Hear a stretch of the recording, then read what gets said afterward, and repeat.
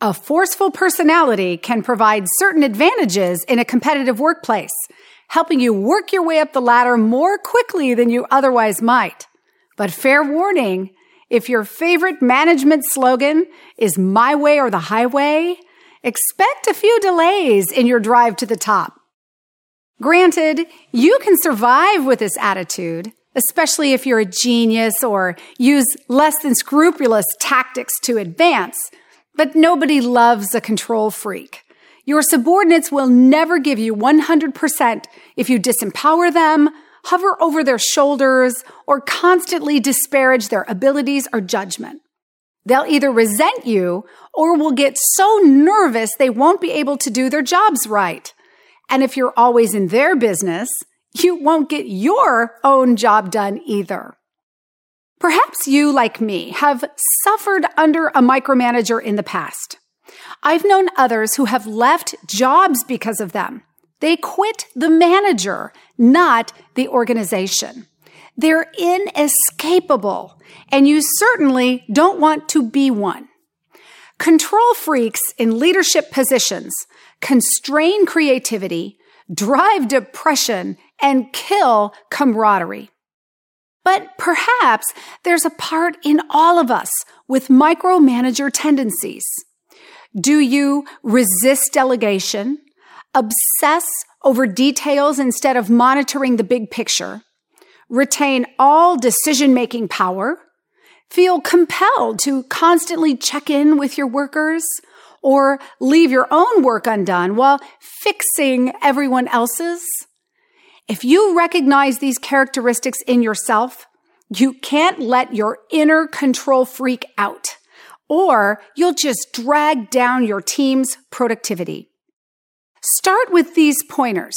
First, listen. Start taking the opinions of your teammates seriously. Don't just assume you know better than they do about everything. We all have our inspirations and ideas, and success comes easier when you leverage other people's experience, skill sets, relationships, and creativity.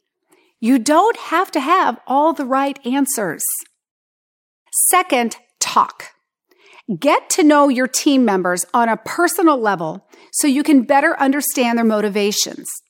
Speak to them openly and demonstrate that you value their roles in achieving your organization's strategic goals.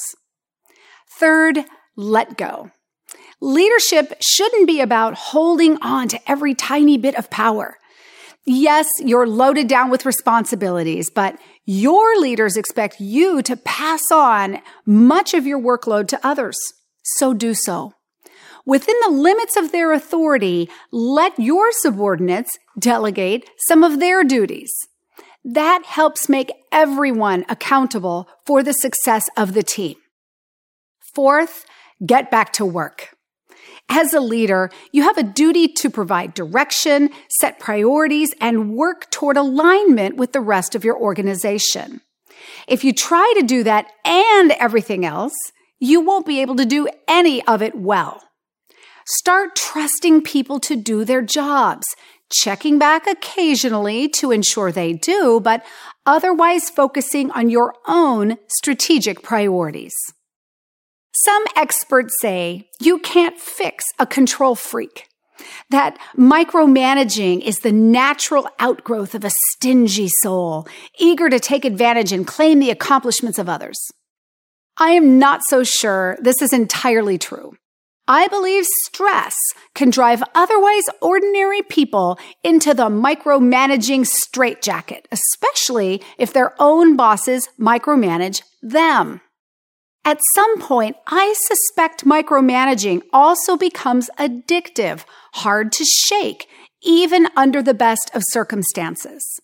But once you recognize the problem in yourself, you're one step closer to fixing it. Even if you believe it's against your nature, try to implement the solutions I've outlined to break free of your inner control freak.